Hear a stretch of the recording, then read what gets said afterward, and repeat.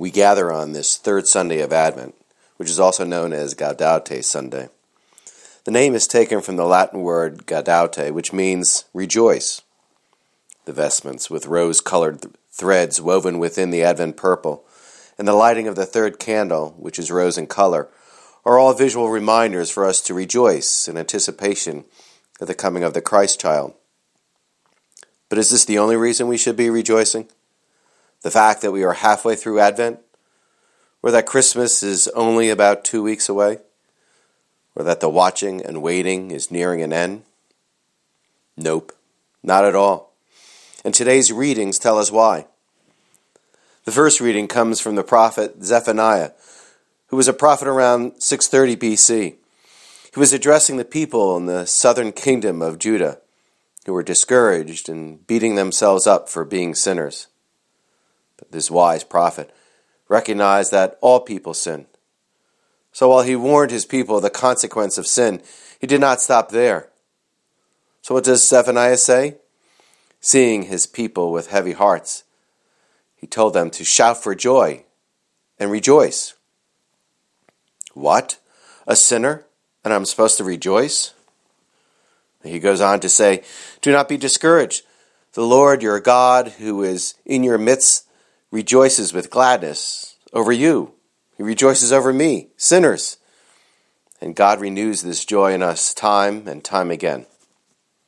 Okay, now that's something to rejoice about. Well, what about the second reading from Paul? He's writing from prison, not knowing if he was going to die. And he's writing to a community that he has a great love for, the Philippians.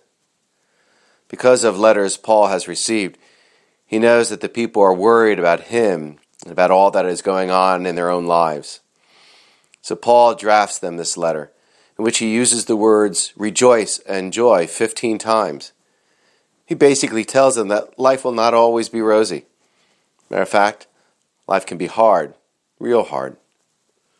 Often, we wonder what could be next. How can I take any more? Why me? And what does he tell them? Rejoice. Rejoice always. Why? Well, because God is with you right now, in every instance. There's no reason for anxiety, just a willingness to turn around in order to be open to God. And in turn, we are promised that God will offer us peace, which is beyond all understanding. Okay, that too is something to rejoice about. And then we heard in Luke's Gospel, John the Baptist being asked basically the same question from his followers as were those of Zephaniah and Paul. The people are filled with expectations and are confused. What are we to do? Where is the Christ? Who is the Christ? And John reassures them that Christ is one mightier than he.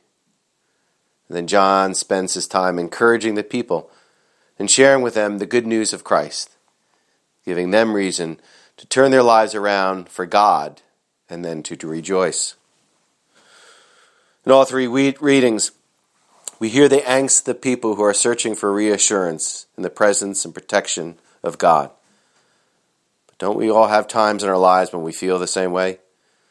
Overwhelmed at work, at home, with the church, with the world?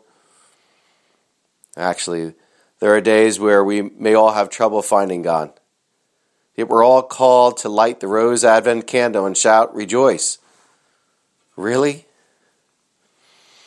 Recently I came across a parable which reminded me of the need to open my eyes in a different way. It comes from the book, The Solace of Fierce Landscapes by theologian Belden Lane. And it goes like this.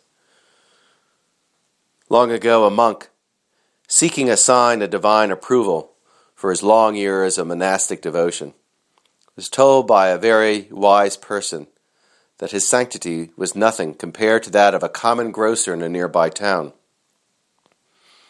On going to study this man very carefully, the monk found the grocer occupied with his vegetables amid the noise and hurry of the city streets, attentive to the needs of all those coming to him. Even as night came on, the people were growing rowdy, singing loudly in the streets. The grocer stayed at his task, helping latecomers with their needs. In exasperation, the monk finally blurted out, "How can you ever pray with noise like this?" The grocer looked around, feeling compassion for the people that made up his ordinary life, and answered very simply, "I tell myself they're all going to the kingdom," he said. "They're concentrating with single-minded attention on what they do, singing songs and rejoicing with all they can muster. See how they prepare for the kingdom of God without even knowing it? How can I do less myself than to praise in silence the God they inadvertently celebrate in song?" That night, the old monk walked slowly back to his room, knowing himself to have received, from a grocer no less, an important lesson in being attentive to the presence of God. Prayer and the recognition of the face of God takes place when people grant each other the gift of their attention. So now, do you see the other reason that we shout rejoice today? We do not have to wait till Christmas to be in the presence of God.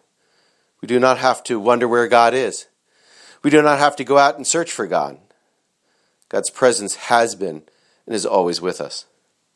It is we who tend to forget, tend to look past the grocers in our lives, tend to not pay attention except to our own needs.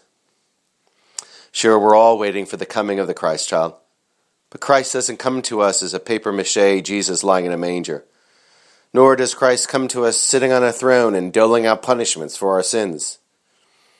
Rather, Christ comes to us disguised as the beggar on the street, disguised as the annoying person in the checkout line, disguised as the one in your family that drives everyone nuts during the holidays. In summary, to use my favorite line from Paula de Arce, God comes to you and I, disguised as our lives. Indeed, the readings of this Sunday remind us of God's ever-presence in our lives. They remind us to be attentive to this present, remind us to be open to God and to others. And if we do all that, we are promised that the peace of God that surpasses all understanding will guard our hearts and our minds in Christ Jesus.